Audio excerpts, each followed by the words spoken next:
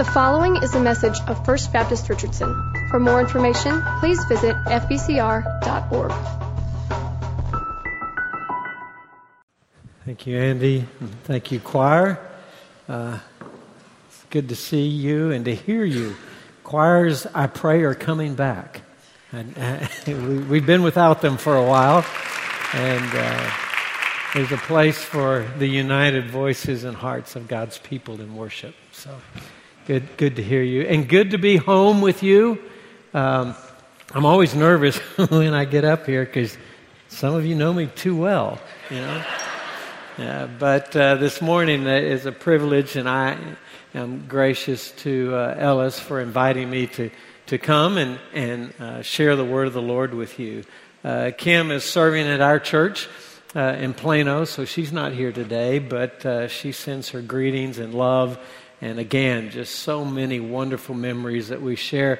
And Kim and I got married in 1975 and moved up here from Waco, and this has been our home church as a married couple our whole lives. So it's very, very special. And I'm trying not to get emotional. So let's move on to what we're going to do here. It's good to be home with you. About 3 weeks ago, I was at a seminar at the Celebration Restaurant on Lover's Lane. Anybody know that? It's been there 51 years. If you've not been, quick, go. It's a wonderful place. And at the end of the seminar, we got to eat some of their food, and so I was sitting at the table with one of the managers, and he pretty quickly moved to, well, yeah, I know this priest who, after he studied world religions and encountered all the suffering in the world, just gave up on his faith, and he's not a believer anymore, and he's not a priest anymore. And I tried my best to kind of talk about the problem of pain and suffering and why that is such a struggle for so many people to trust the Lord. And I can't tell you, his heart changed in any way. It really wasn't about him. It was about why do people give up like that. And then later that afternoon at the chapel at Park Cities Baptist Church, I was at a funeral for a 95-year-old saint who just loved the Lord, and he had 10 great-grandkids who all loved the Lord and left a legacy of benevolence as well as faith. And I thought, how does one who had given their life to a ministry, drop off, and then how does one finish to the end? And the older I get, longevity is an issue for me. And so I began to ask myself again, how do you finish well? How do we, wherever you are in the race of faith, wherever you are in stage of life, whatever you're facing today, whether suffering or the best times and best years you've ever had, best Thanksgiving ever this time around, how do we finish well? How do we experience longevity in faith? And one of my favorite verses just rang in my heart, and I thought I would share that with you today. And that is the Hebrews chapter 12, the first 3 verses. So if you have your Bible, go there, and I want to read from the English Standard Version of this morning. And then we're just going to spend the rest of the time with you in those 3 verses, all right? So here's what the writer to the Hebrews wrote. He said, "Therefore, since we are surrounded by so great a cloud of witnesses, let us also lay aside every weight and sin which clings so closely, and let us run with endurance the race that is set before us, looking to Jesus, the founder and perfecter of our faith, who for the joy that was set before him endured the cross, despising shame, and is seated at the right hand of the throne of God. Consider him who endured from sinners such hostility against himself, so that you may not grow weary or faint-hearted, and so that you can finish the race that God has laid before you." Let's bow for a word of prayer.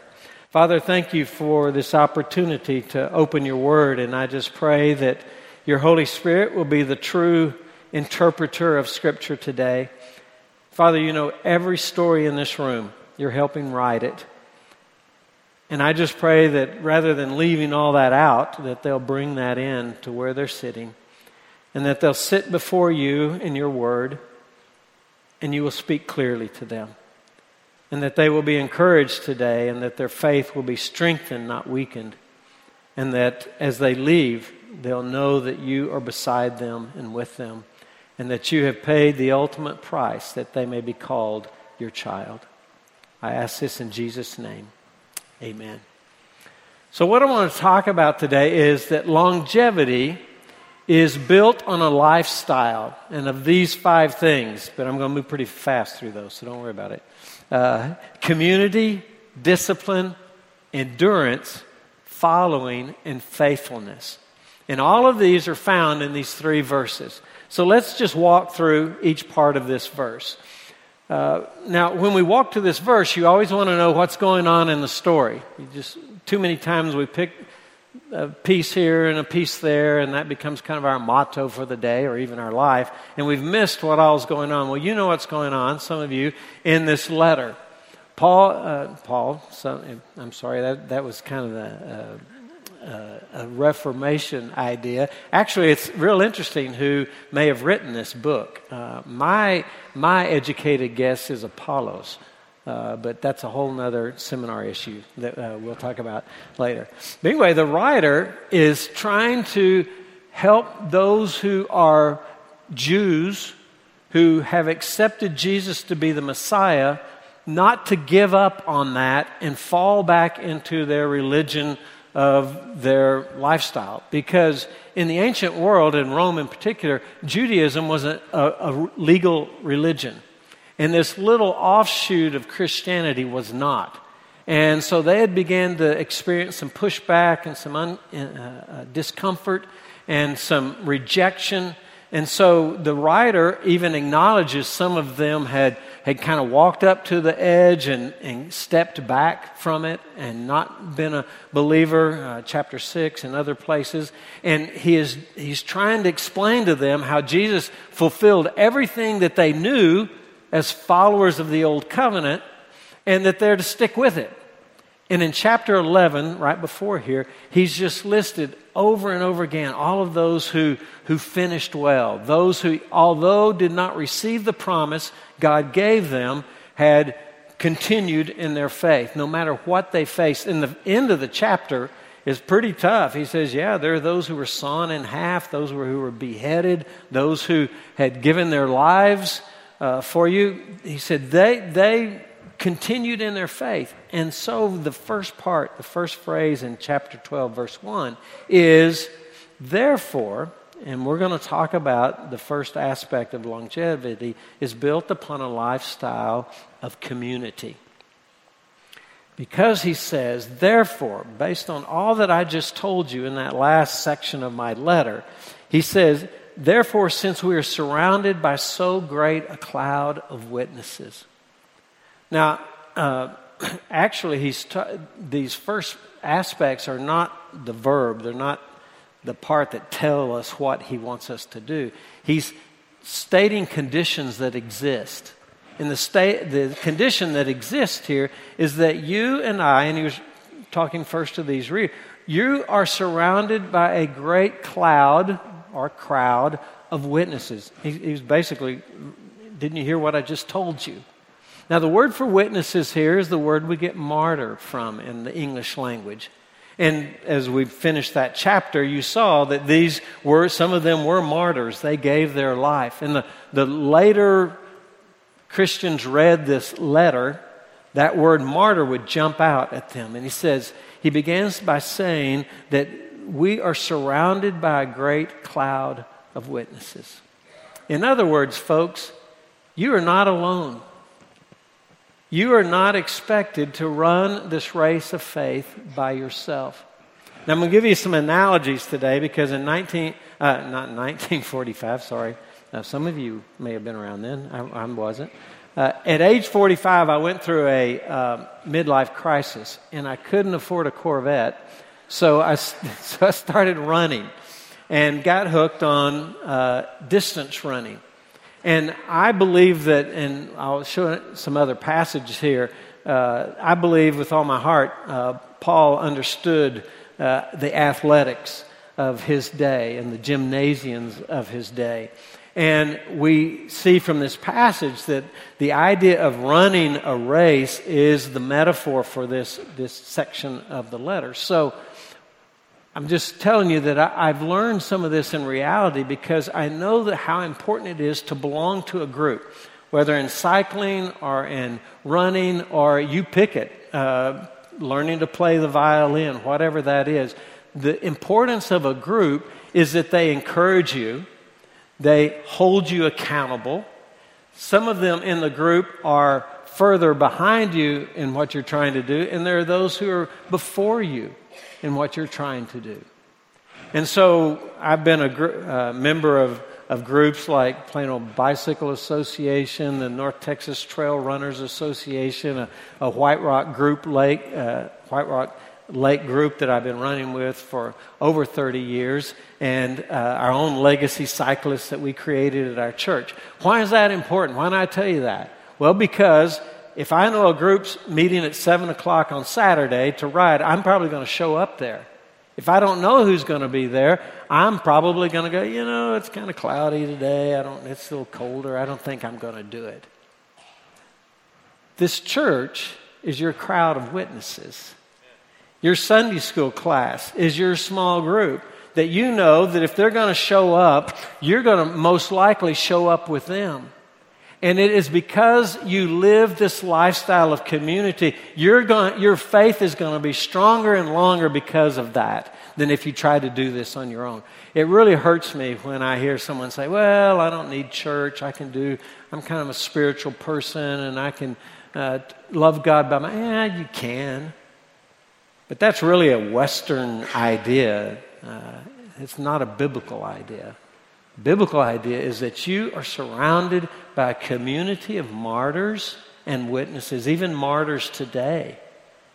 That when you look to them and you know they are gathering and you know they are there, you find strength and encouragement and accountability, okay? So the next aspect of this, he says, so that's one thing that's going on with you right now. And the second thing is, longevity is built on a lifestyle of discipline. Now, this is where we kind of may not want to do this, but look what the writer says. He says, let us also lay aside every weight and sin which clings so closely. Now, in the ancient Olympics and athletic events, they did that in the nude. And so when he talks about here, he is talking about literal weight. And he's also talking about removing those things that if you were running, your cloak wouldn't tangle you up. And so imagine this picture of trying to run with a cloak around you or in your blue jeans, boots, and jacket. He says, sin is like that. So he says, this cloud of witnesses around you, and also while we're going about this, we need to remove those things that prevent us from running the race. Now, he uses the idea of weight, and he uses the idea of encumbrance. We need to understand that there are things in our spiritual life that prevent us from doing what God would have us do. In running, I was training with an ultra runner one time, and by the way, I'm not good at this, so I can just go really long, really slowly, okay? So I've never won a race in my life, so don't think I'm beyond anybody here. But I was asking him, I said, why is weight such a deal? He said, well, just imagine you step up to the starting line of a 50-kilometer ride.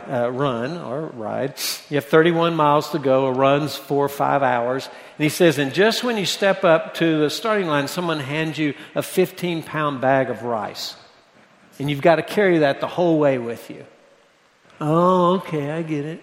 I know what you're talking about now. Now I know why weight's important in performance. Well, it's the same in our spiritual life. There are many things that weight us down or that we carry around. Everything from Netflix to Instagram to those things that distract us, that weight us down. Not even not even in mentioning the sin, the things that we do to cross the line that prevent us from growing. And the discipline of a spiritual life is that we say no to things. Just as when you're in training for an event, you say no to the ice cream, you say no to the calories, you say yes to the hydration, you say yes to the extra mile that you put in. And we have made Christianity too easy. We think our faith kind of happens to us. It does not. And he says here, part of that is removing those things that hinder us. Mentioning to you, Paul understanding the gymnasium in 1 Corinthians chapter 9, verse 24. He talks about those who are running. And here's what he says. He says, you know that those who run in a stadia, sounds like what? Stadium, and stadia was a certain distance, about 200 yards, that they ran, and they built bleachers around, therefore we call it a stadium. Those who run in the stadium, they all are running to receive the prize. And he says, then you run as if you're going to receive the prize. Everyone in the race, he says, has self-control. And the reason they do that is to receive a perishable crown. By the way, back then they wrapped celery leaves together. That didn't last very long, but they trained and they worked out. Matter of fact, you had to, in the Olympic Games, you had to sign an oath or take an oath that you had been training at least 10 months before you entered that race or that event. They wanted to know that you were serious about it. And Paul says we did all that because they do that for a perishable. We do that for an imperishable. I talk about we run races, 5Ks and whatever for T-shirts. He says in our spiritual life, then those are perishables. I got a stack of perishable T-shirts. That we do these things that we're talking about our discipline, our spiritual disciplines, so that we can have an imperishable reward. Matter of fact, I have said before that physical exercise is to the body what spiritual exercises are to the soul. One of the reasons you can't run a 5K is you've not exercised your cardio, or you just can't, and I'm not putting anybody down who doesn't want to do that or can't do that, and there are physical hindrances for that. But one of the reasons is we just don't exercise. Well, one of the reasons you have no answers to prayer, you have no vitality in your spiritual life, you don't see God step out of the scriptures into your life, is because you never practice the exercises of study and solitude and silence and prayer and service and worship. Understand?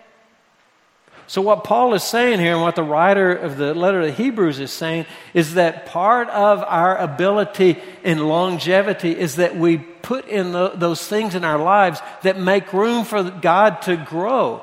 How do you think the fruit of the Spirit grows in your life if there's no soil or fertilization or watering of the things of the Holy Spirit?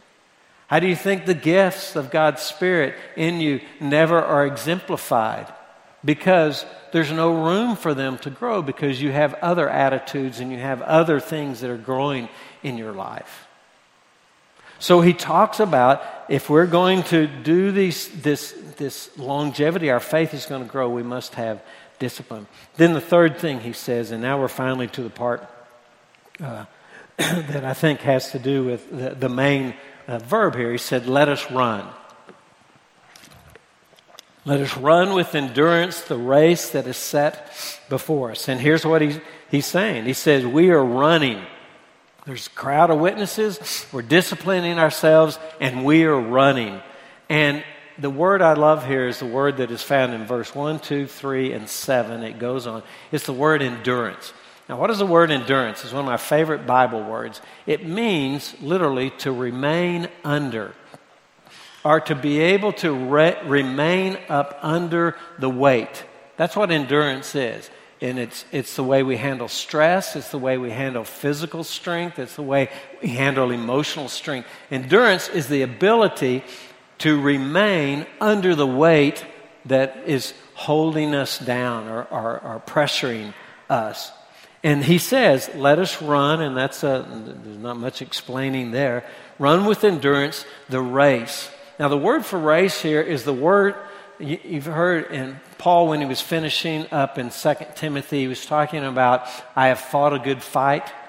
And then we just talked about running in 1 Corinthians 19. All those are the same word, and they can mean a struggle, a fight, or a race. So if you're like, I'm never going to run again in my life, okay, think of a struggle or something you're wrestling with. This is the concept.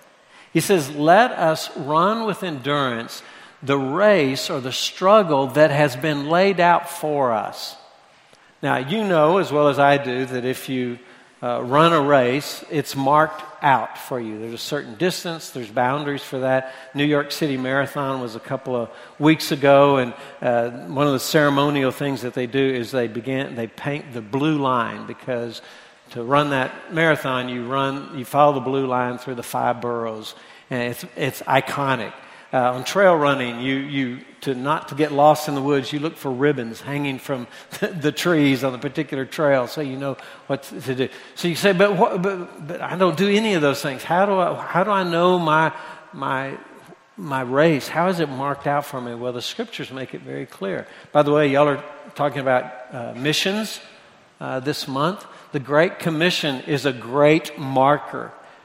The race that is marked out for you as a church, me as an individual. It is my calling that as I go about life, I am to make disciples of all ethnic groups, baptizing them and teaching them.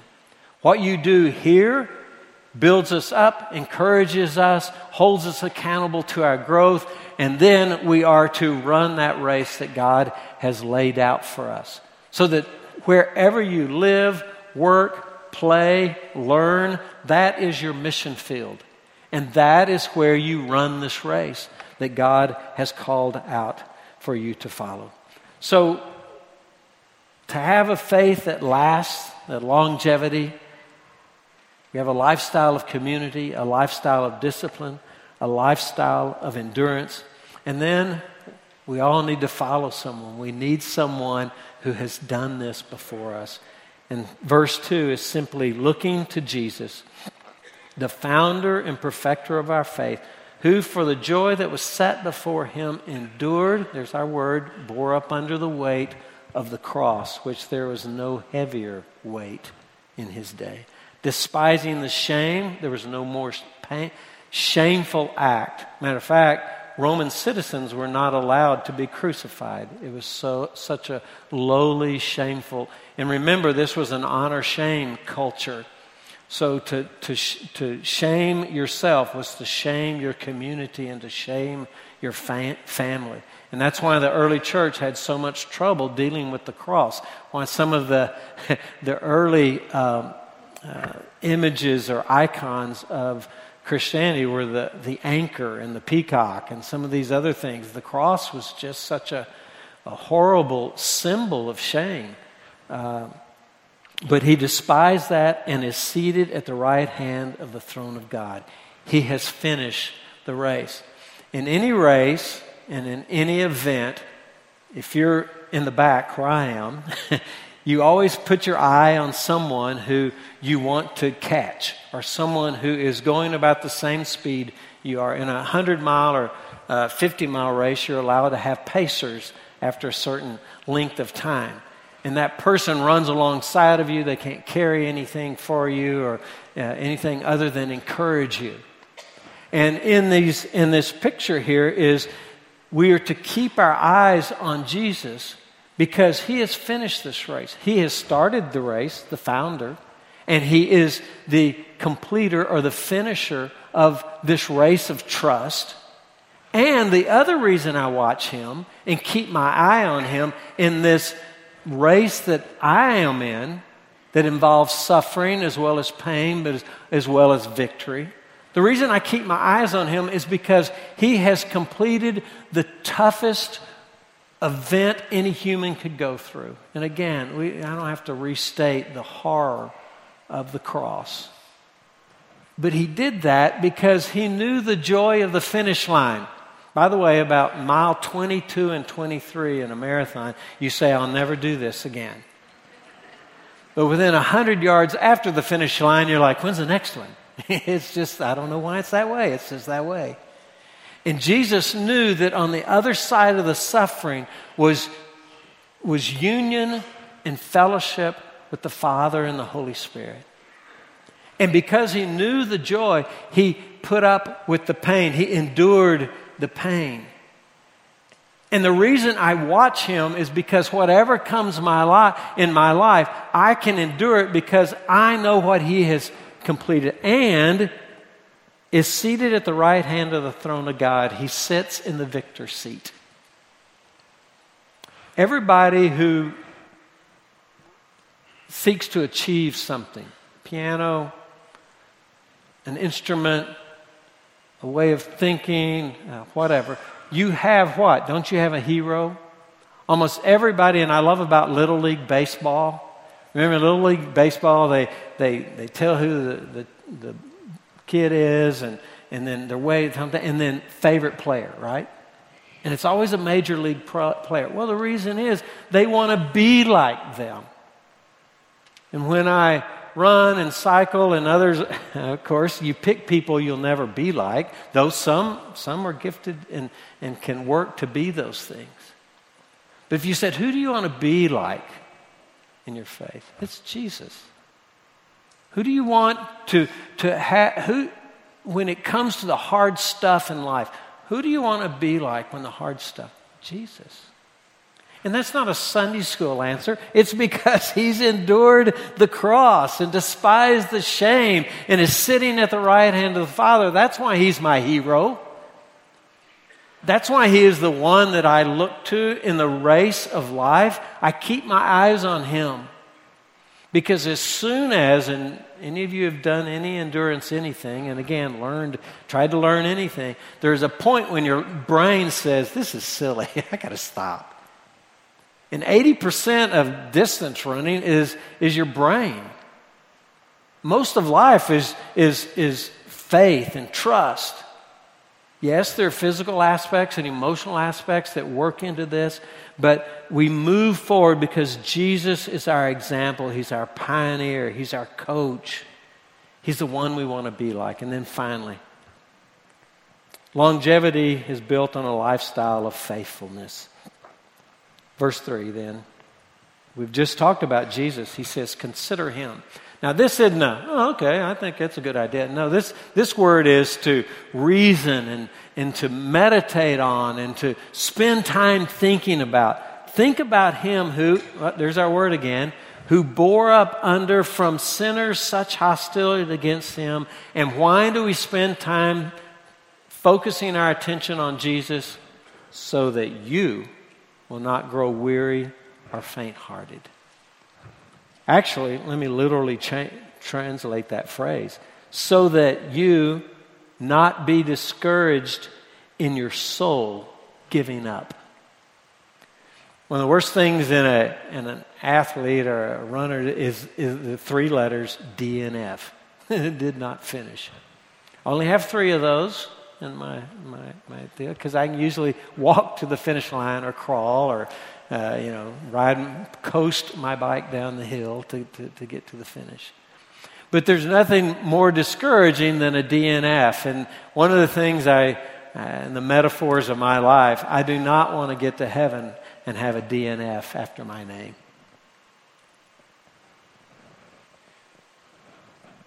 And the scripture says that the reason we have this community and we discipline our lives spiritually and we bear up under the weight and we follow Christ is so that we can finish this race. And all the things that are necessary are in his word and in this community and in the presence of his Holy Spirit. You do not have to have a DNF at the end of your name when we get to heaven. And it is a way in which, as we pay attention to the things of God and we run the race that is set out before us, we can finish and finish well. One of the questions of life is, what is success? How do you know you finished? How do How do you know you did well? Well, there's 3 words that seem to explain that to me as I look at Scripture, and that is faithfulness. You've stuck with what God's called you to do in your relationship with Him and others. Fruitfulness, there's evidence that He's been a part of your life, fruit of the Spirit, and the way you've influenced other people's life. And then the third, that's very clear in Scripture, is finishing well. My prayer for you today is that no matter what you face, no matter where you are in the race of life, that you will finish well.